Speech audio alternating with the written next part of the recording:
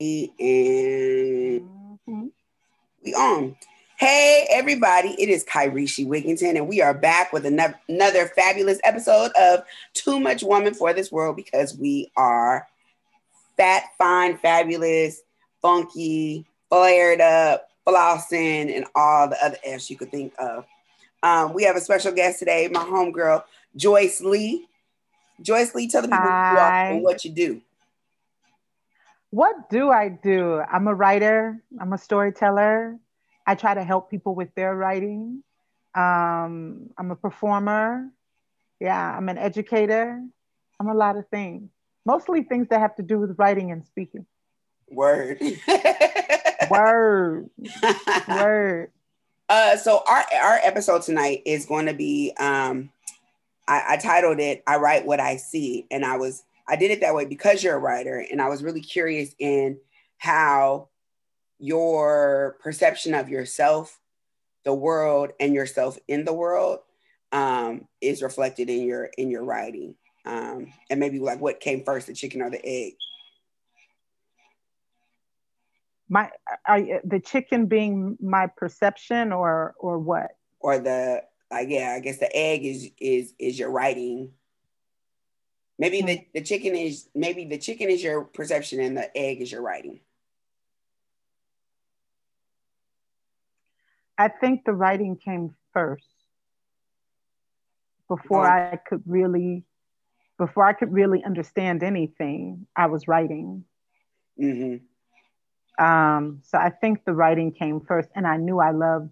I don't know if I love the expression of writing, mm-hmm. but I love the catharsis. I love the release in it. How did you start writing?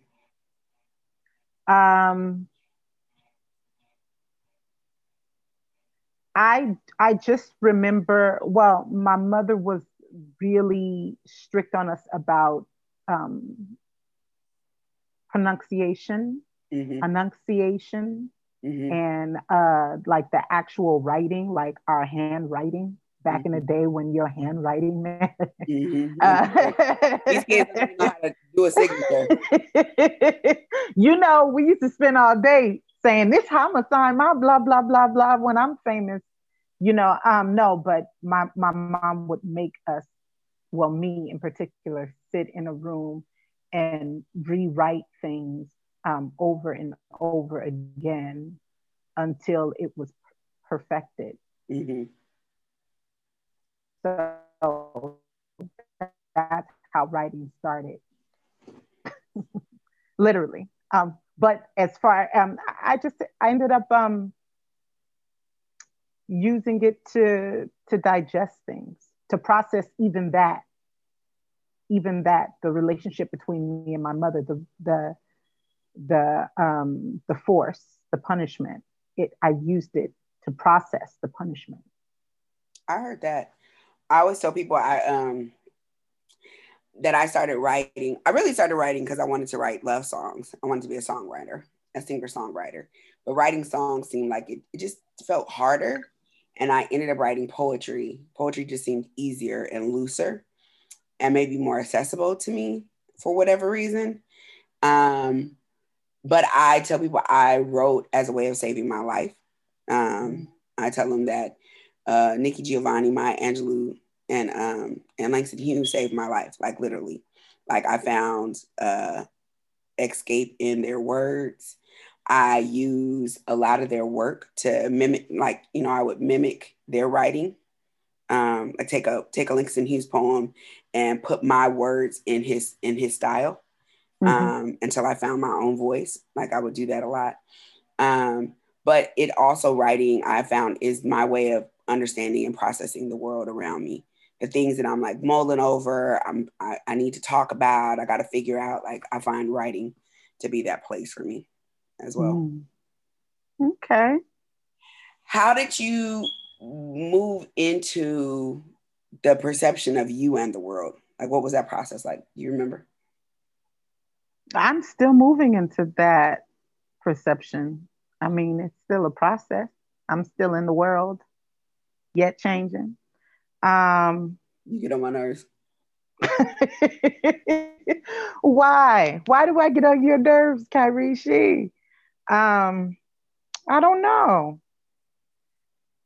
Let's see the process of me. I mean, it wasn't my world. Like in writing as a child, I was writing about the world around me, which is my family, Mm-hmm.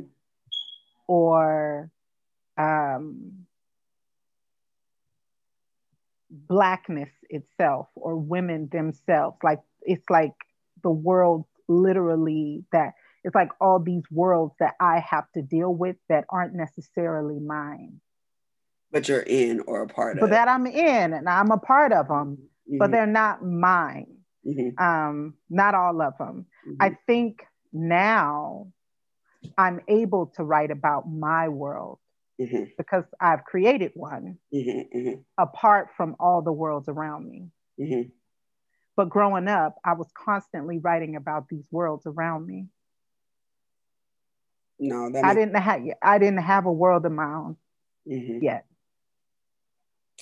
It's so interesting too because with young people, and it makes sense that we find that so many of us find a safe haven in writing, right? Because uh, as you're saying, like they weren't your world, but you're in it.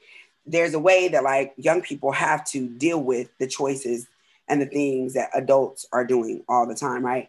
And adults have this interesting way of being like, our voice doesn't matter, but totally disregards the fact that like their things have direct impacts on us. Your Yes. relationships with whoever you're romantic with, whether you have a job or not, whether you're angry, Worries. Your whether you're, simple worries. yes, all of that kids are ingesting and have direct impacts, but have very little say, if any, about what's going on around them, what's happening at school, what's happening on the walks home, or whatever it is. We're just constantly having to deal with. So that makes sense. And it also teaches us how to deal. Like seeing my mother worried but not talking, constantly cleaning, constantly trying to fix what she could fix, Mm-hmm. but not talking about it. Um, like it normalized me going inward. Mm-hmm. Mm-hmm. Like it normalized like me just being kind of a observer instead of a participant in what's happening to me. Mm-hmm. Life is happening to you instead of Yes. you happening to it. Yeah, as you were talking, I was thinking of, Maida Del Valle has a poem called "Mama's Making Mambo" or whatever, Mm-hmm. and she talks about like the way the women in her family handle issues and the way we cook and the way we like make things sweet and take care of family and cry in bathrooms and like you do all of that, which allows you to keep moving on because there's really no space for women of color, especially Black women, to there's we're usually taking care of people and things Mm-hmm. instead of being Mm-hmm. taken care of, um, and we have to figure it Mm-hmm. out the best we can because if we stop, then everything stops, right? Well, and then we have to identify what care looks like, even though Mm, we've never been taken care of. mm, We have to identify what does this caring unit look like for me, um, and like in partnership and just in like choosing who to be around and who not to be around. mm-hmm, mm-hmm. No, that's very true. I even think about like I've been thinking about this idea lately. So I always talk about like Black folks as like the survivors, right? Like we are African Americans specifically are we are the surviving fruit, the strongest fruit, right? We are the children of the surviving fruit or the survivors. We are immensely strong. Many other groups wouldn't have been able to endure what we've been able to endure and still be here and still fight and still be vibrant and dance and sing and tell stories and figure out ways to claim joy, right? And I take a lot of pride in that. And I've been thinking a lot lately about the gaps in our soul and the spaces in us that you have to kind of like, what are the parts that you have to like scoop out? What are the parts that you have to like tuck in, hide in, like when you're talking about your mom and you're going inward? What are the ways that you have to kind of vanish in yourself to be able to survive? That survival comes at a cost, right? Like, Mm-hmm. and we're here, but at what cost are we here, right? Because Mm-hmm. there are Mm-hmm. so many pieces of voice, of story, of actual body, of mind that are gone, Mm-hmm. that we've lost, forgotten, had to detach from in order to make it. And similarly, you know, my mother was mentally ill. She was bipolar, probably had some other issues too, but primarily she was bipolar. And I think like my mom, so taking that same concept, I was thinking the other day, you know, my mother had stomach cancer, Mm-hmm. and they told her she wasn't going to live the year out, right? They gave her 6 months to live, but she survived 26 more years, right? And while she survived 26 more years, at what cost? So I think in a lot of ways, her ability to survive was rested on the fact that she could go inside her mind to deal with the pain, to deal with the reality, to deal with like what it meant for her body to not be her body anymore, and just all like what did she have to endure? What did she have to do to endure stomach cancer and be able to survive? And I think mental illness is similar for women. It's how Black people like have had to exist, right? Like Mm. that's how I think my mother was able to survive. And I'm curious if that's similar for other women, other Black women. I don't know. I mean, you know, bipolar is harder um, in many ways, and the like if someone is bipolar and they're not medicated, it's easier to detect nowadays than just plain old depression or Mm-hmm. plain old anxiety. Mm-hmm. So if that bipolar family member has like help, um, uh, like real help, they can get the help they need. Also, in my family, I like the illnesses aren't as blatant enough to study. Mm-hmm. Does that make sense? Mm-hmm. Mm-hmm. It's completely normalized, and you know, it's completely hierarchical. Mm-hmm. So it's like you know that people are dealing with anxiety and depression, um, but nobody talks about it. Like so I can't. I don't even know how they're dealing with it. I don't know what parts of themselves that they're going into. We haven't even. Nobody talks about it. Mm-hmm. So I have no idea. No, and you know, I think my mom it was a even in my family was unique. I think way more people in my family deal with mental illness. I think way more Black people deal with mental illness because again, like what have we had to do in order to be here, right? Oh God. Um, I and so don't think any I think all Black people need therapy. I think if we're gonna get any kind of reparations, that therapy should be tops, included. yeah, Yeah. yeah. And so like I think my mom was a psych nurse, and her understanding of mental health was different. But that's not to say that that's my family's take, right? Like, you know, my grandmother didn't, I used to fight with her and I'd be like, I wish you would just go to her therapist with her so you can understand. No, nobody know nothing about my daughter but me, whatever, right?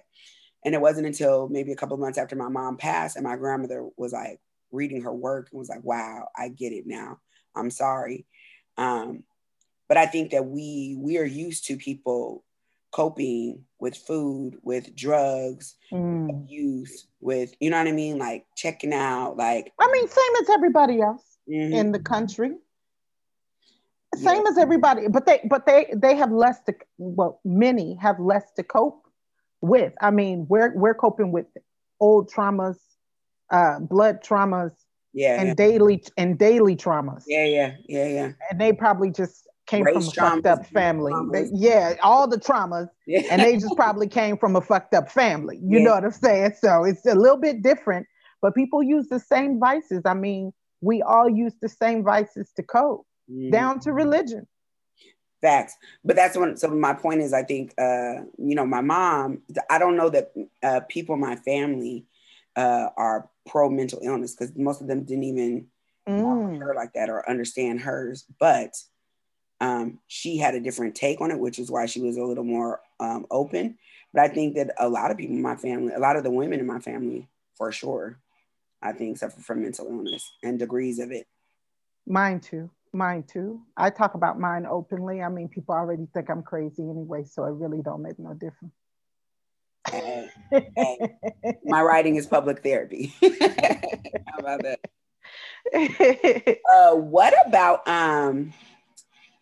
What about your body? What is the story of your body?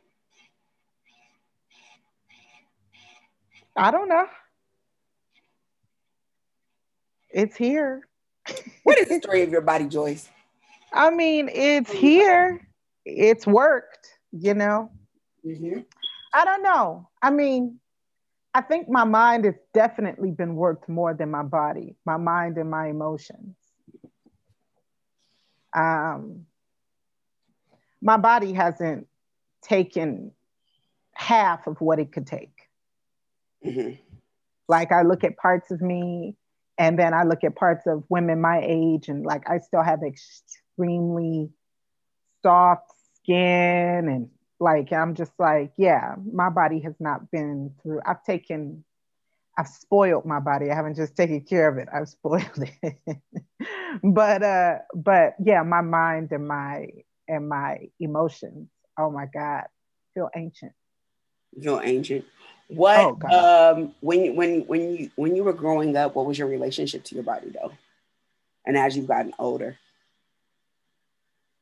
The same. My relationship with my body is my mind is a dictator.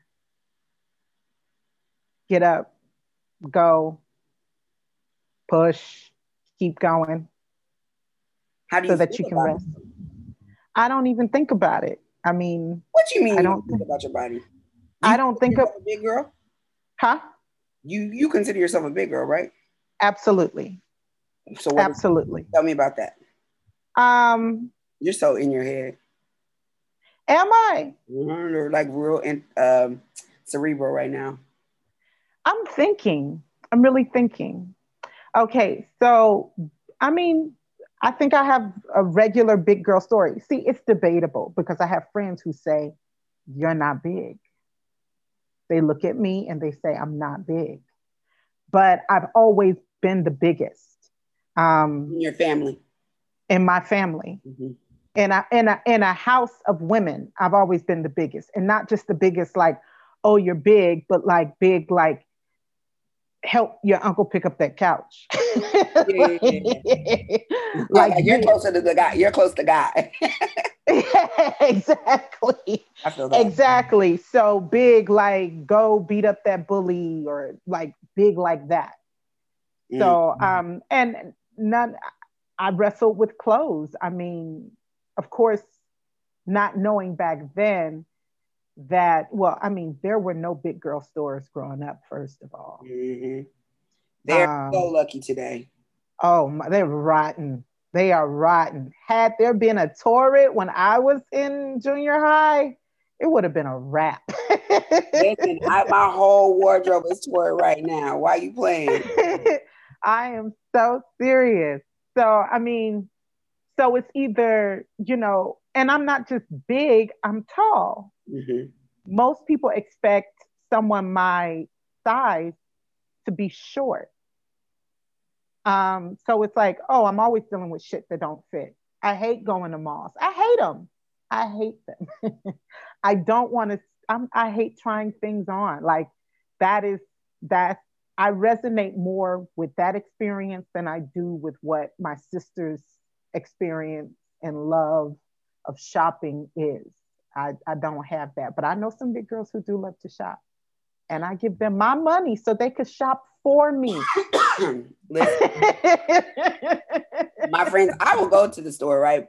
I don't do it too much anymore now. I would much rather just order it online because I know what I like. I know what size I want. But I would go to the store and they'd be like, "You're not gonna try that on?" No. Hate trying on clothes. Like my memories of being a girl were in going shopping with my mom and my grandma and being stuck for the majority of the time in the dressing room. Sweating. Huh? Sweating. Sweating. And then bringing me clothes after clothes after clothes to try on. Hell. And so shopping was not like that. Wasn't it was like you missed the fun. Like whatever fun people got out of shopping, like I wasn't a participant in that because I just had to stay back there and not be social and try on shit. my girl Brooke Blaze, she dresses me. She's a big girl and she loves dressing sexy. Mm-hmm. And so I'll give Brooke my money and I'll be like, go. And sometimes I'll fight her on stuff like that's too sexy. And she's like, why don't you just come out your shell? Why don't you just, huh? What is too sexy? What does that even mean? Honey, do you know who Brooke is? I don't know, maybe. But what is too sexy? Like, what does that mean? Your titty about Honey, it might. And Brooke is going to be standing there smiling with her titty almost about to fall out, still looking cute. That's her. Like she's all about like showing it all off, like big girl showing it off, show off that thigh, show off all of it. And you know me, you know I'm a little rigid. It's fake though. Like I guess it's very Leo of you. It's interesting because even though Leos are fire signs, I feel like you guys, maybe it's because you all are stuck between Cancer and Virgo. Like there's like some prudishness there too. It's really interesting. I have Pisces and Scorpio. Well, Scorpio's a horse, so I don't understand that. Um, but when I look at you, like I feel like you're like this smoldering fire, like you're waiting to go, but you're just right. No, it so depends like on what's in front of me. What? It depends on what's in front of me. I feel like it's a facade. I Okay. guess, or not. I guess facade is not the right word, right? Because I don't think you're putting on, but it's like this duality. It's like a dual spirit because there's very much this like ooh wee like definitely, and then there's like no wait I didn't no definitely. But those are only boundaries I put on myself. Like I don't give a damn how other people get down. It's just certain things I put on myself. No, at the moment, it depends on the moment and what's in front of me. I think there's a million, well, not a million, but many sides to many people. You know. Yeah, I appreciate that. What is your favorite thing about your body?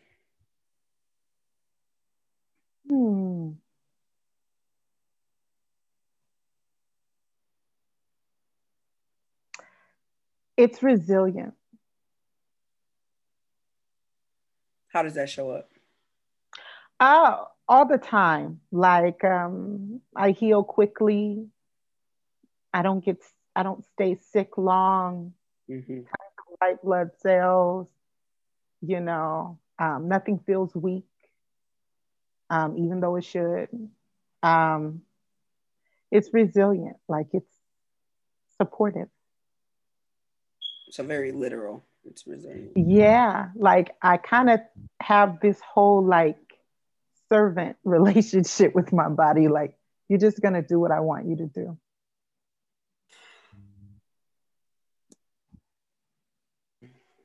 That's yeah, a servant relationship. and for real. He's like, get up, go, do this. Get up, go, do this. Okay, if you do this, you can rest. That's really, I'm dead serious. Like, I mean, do I love my body?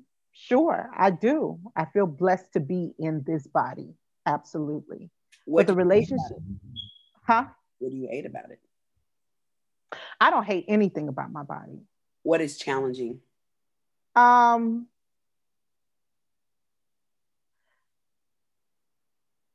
wish I were more solid. You're jiggling. Yeah. Jiggling, baby. Go ahead, You baby. know, I just wish like my arms were more solid. You know, that's it. Hmm. Uh, have you ever, what, how do you feel about your belly? I don't think it likes me. Why? I don't know. I mean, I like my belly. I'm gonna tell you why. Because it's literally the last place on my body that rats me out. Like these thighs will rat me out before my belly will. So my belly's like, no, I'm gonna stay faithful. It's been the same most of You're my hella life. funny. Huh? That's it. You're funny. You're hella funny. I'm serious. It's been the same most of my life. So I'm okay with it, but then I don't want to show it off to Hmm. people because it's not small. When you are making love, have you ever had the person you're making love to grab your stomach and go, mm? No, Never.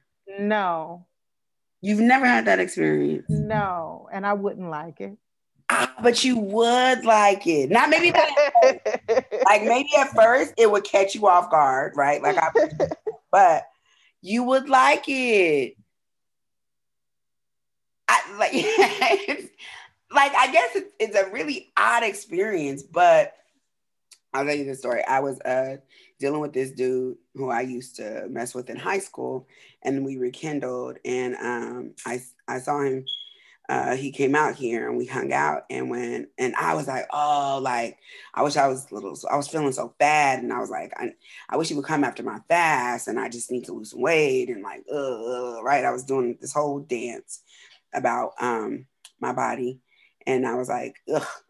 In particular, my stomach, I just felt like it was so big. And I was like, I just wish he would come in like a month or two so that I could, I don't know. I don't know what I thought was going to happen in like a month with this stomach. I was just going to feel better. Right. But I was like, whatever, I'm going to bite the bullet. Fuck it. Let me go get him. So I go pick him up and he's like, oh, like he's looking at me like I'm his fave. Like it's the Willy Wonka, like I'm Willy Wonka's chocolate factory and he's Charlie. Like that's how he's looking at me. Right. Like, he's grabbing on my legs, he's grabbing on my back, and we're in the car, right? I'm like, oh my goodness, like, and I'm feeling like I look gross. This is disgusting. And for him, it's like a delicatessen. Like I'm telling you, like, what is Gustavo, whatever the fat kid was, and Willy Wonka, like he's like that. He's like just wanting to eat me up, and then when we actually go to have sex, he like stops and he like grabs my stomach like mm. It's happened to me a bunch. But it makes Well, you I mean, everything, I mean, you seem way more free spirited than I am.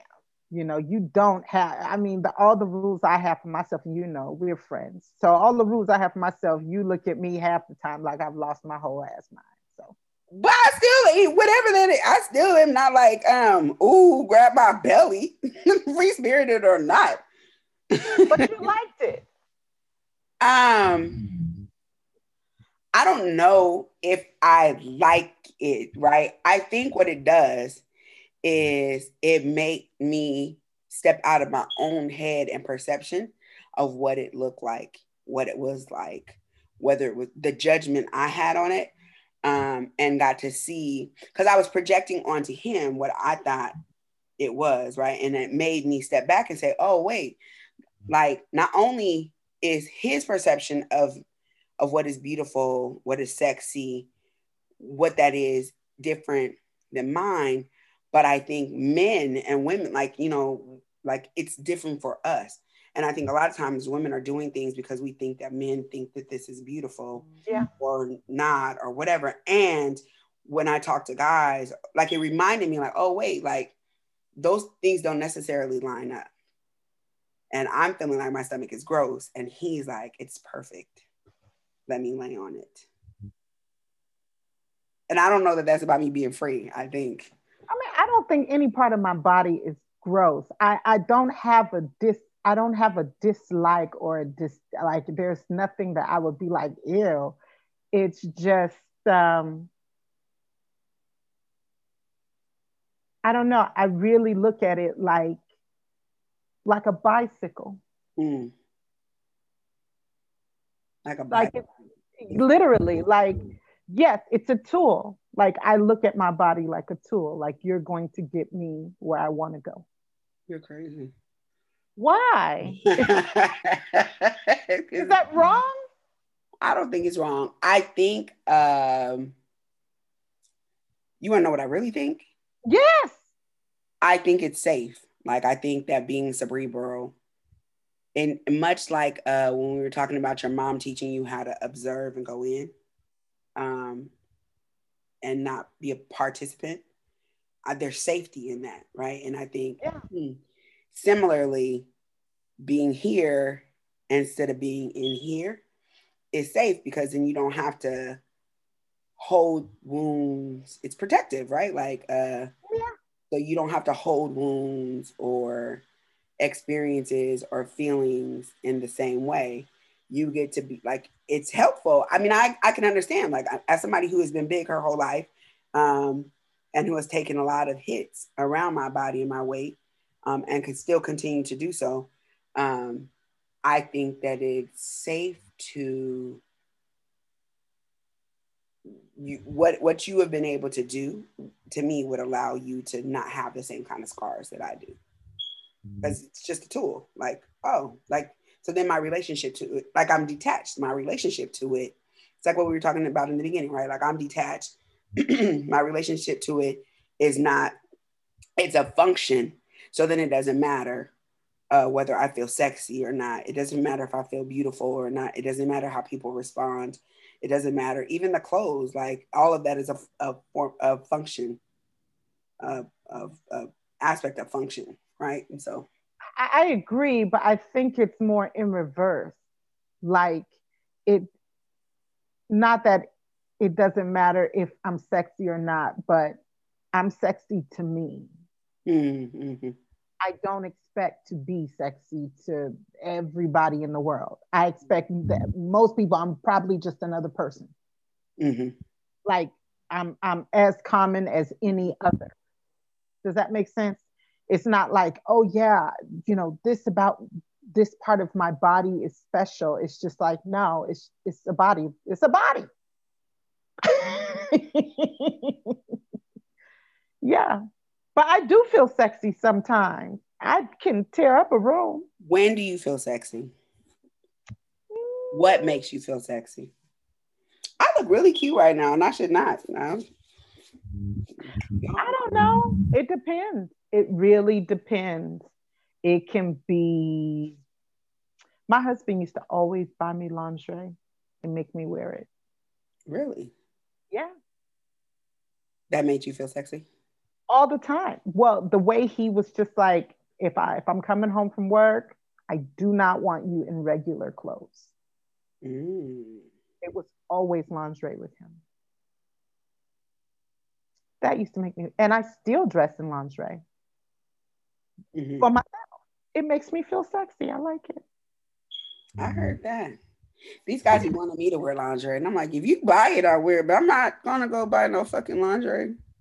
I buy it for myself. I mean, he really had to get me into liking it because, like, I still had the same relationship with my body. Like, oh, it's whatever, it's not. It's going. And he was just like, no, you have to see it, and look at this. Don't you look nice? And I'd be like, yeah, this does look cute. Okay, Mm-hmm. I don't wear it for other dudes though. What would you tell your little girl, your inner little girl, like little joys, like lessons learned, experiences past, knowing what you know today? What advice would you give her? Say how you feel. They gonna hate you anyway. Hmm. Talk more about that. Just like how, as a younger person growing up in a hierarchical family, like a family where there is such imagined and real and earned hierarchy, um, children, no matter how gifted, no matter how right, were just silent. Mm-hmm. And it didn't matter how quiet I was, I still got in trouble. So say what you want to say because people gonna hate you anyway. Mm. And for It's you, a, your voice is power. yeah, I would have definitely started off using my voice much sooner than or more often than I use my pen. Mm-hmm. Hmm. Can't write about a life that you're not really living. I would have made myself live a very loud life. It's so interesting because my perception of you, and every time we talk about this, like I like it's like a in my head because my perception of you is that that's who you've always been. And No. I get it. You tell me that, like, when we have conversations, you tell me about like when you first met me and how I talked about the women and my family. But my perception of you is that you're like one of those women. No. No. I tell everybody like I started poetry and talking shit and stuff in my late 20s, but I was a whole different person. I grew up, I went to church 7 days a week voluntarily. Voluntarily. I was a youth pastor, like a youth minister for young people. Wow. I grew up, I did not cuss, I did not drink, I did not, oh my God, no parties, no pants, no earrings. I grew up like, No earrings. no, nothing, What are you, no jewelry. Pentecostal? Huh? Yes. Hardcore, Those are girl. the skirt people. Yes. I was one of them skirt people, girl. Mm-mm. Pictures. There are pictures. So I wasn't, I mean, like I said, you asked me about my world, and I'm like, yeah, it's still growing. Like I'm still getting to know this person, my world. Mm-hmm. I'm still getting to know this person. So this is why maybe there is duality, why certain parts of me can seem so sultry. And Mm. at the same, Yeah, that makes sense. That makes sense. What where do you fare with your religion and spirituality today? I'm fine with it. Not that you're fine with it, Joyce. Get on my nerves. You're a writer. You like words because you don't want to tell on yourself. No, no. I sorry. I Jesus. Anyway, where do I fare? I mean, I'm not for organized religion. Mm-hmm. Um, I believe in prayer. I believe in angels as ancestors. Mm-hmm. That you only get as much help as you give. Like you only get to give if you keep giving. Mm-hmm. That's it. Um, I don't know. I dip into a lot of things. I like um, I like Egyptology. Mm-hmm. I mean, but I don't go by anything. I do believe in God. Mm-hmm. I do believe in God. I do love Jesus.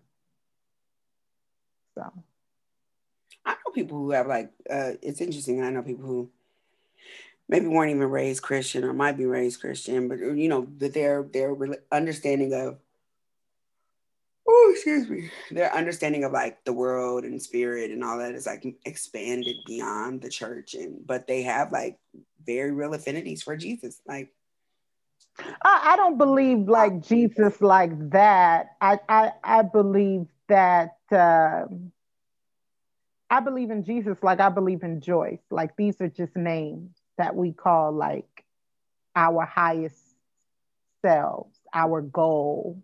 You mhm. get what I'm saying? You should write that should be a T-shirt. I believe in Jesus like I believe in Joyce. That is a perfect T-shirt. You gonna make it, Kyrishi. You gonna make it. No, I feel you. What in terms of your book or your writing, what is what is a piece that you're waiting to create? Do you know? No, like working on. Or like something that you've always hungered to do and you just haven't done it yet, or you might be in process. Shit, Ta-Nehisi Coates said that he worked on The Water Dancer for like 10 years or something. So So you're talking about literature wise. writing, I just pulled that, but like my, Yeah, my no, goodness. nothing pressing that I'm not already working on, No. you know? No, What do you no, want to what do you want to be remembered for? I don't care. I mean, I'm gonna be forgotten eventually. Does it really matter? Why? Why do you have to be forgotten? Because I'm assuming that eventually everybody will be forgotten. Motherfuckers are still talking about Shakespeare today. I'm sorry. That's only because he white. But whiteness is Actually, dying Shakespeare was off. black. Actually, Shakespeare was black. He was light skinned. It's probably mixed. Okay. Mm-hmm. Okay. Mm-hmm. Well, I don't know. I'm saying now Shakespeare was dope. But I'm saying like some people will be forgotten, right? Like some people don't have they don't necessarily have a legacy, but you're a writer. So to me, when you're writing, there's something that will sustain beyond your physical presence on this earth. So I don't look at you and assume that you're going to just die off in a generation or two. What do I want to be remembered for? I don't know. Being a helpful aunt. Um, I mean, I honestly don't care.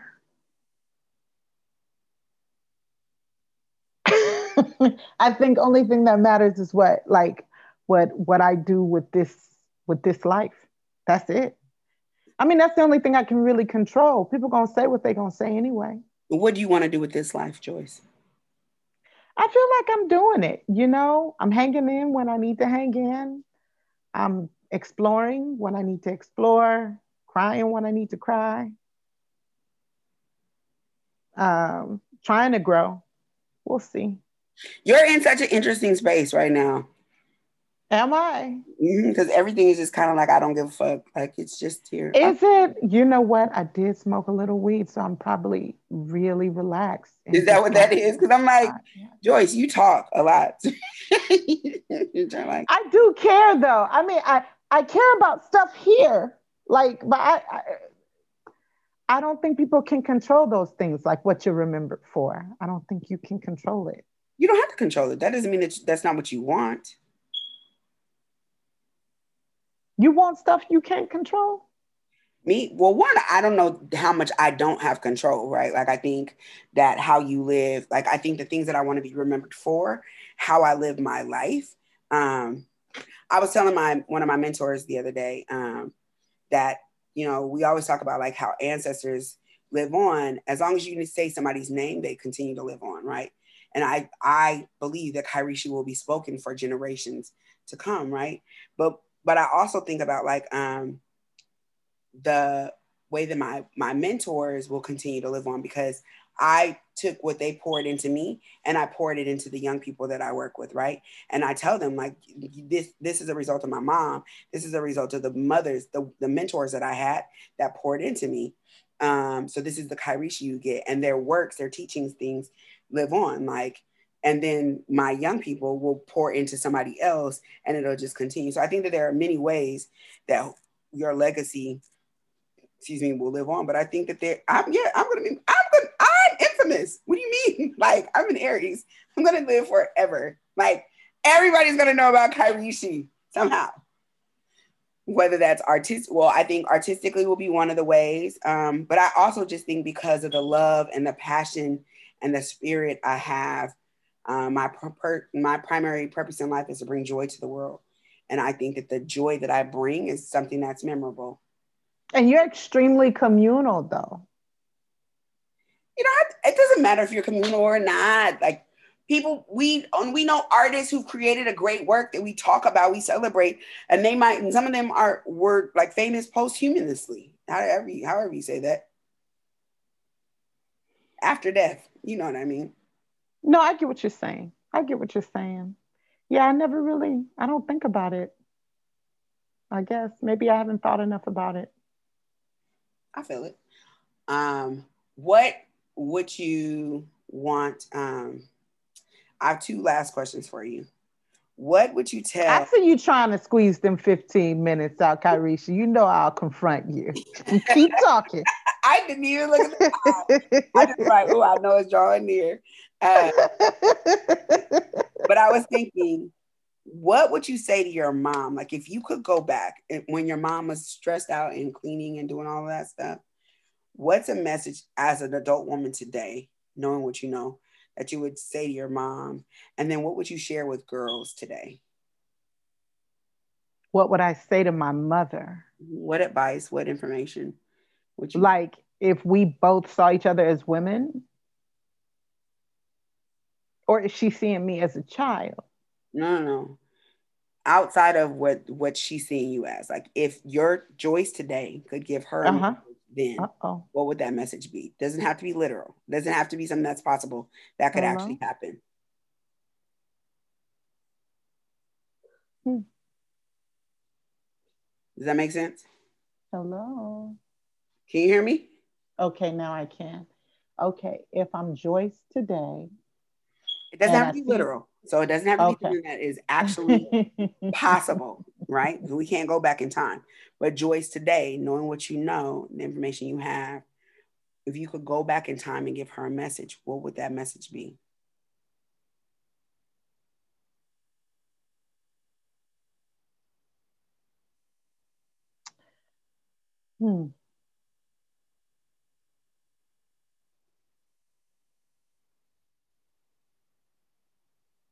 I don't know. I think it would be a question like, why aren't you talking about anything?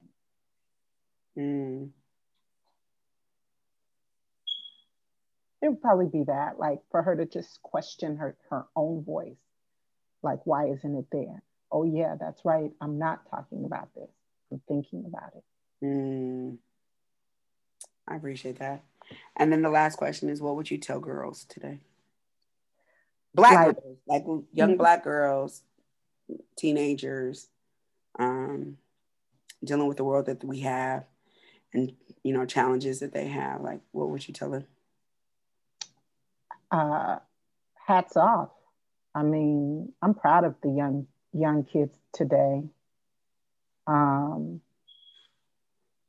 They're so into their bodies and like so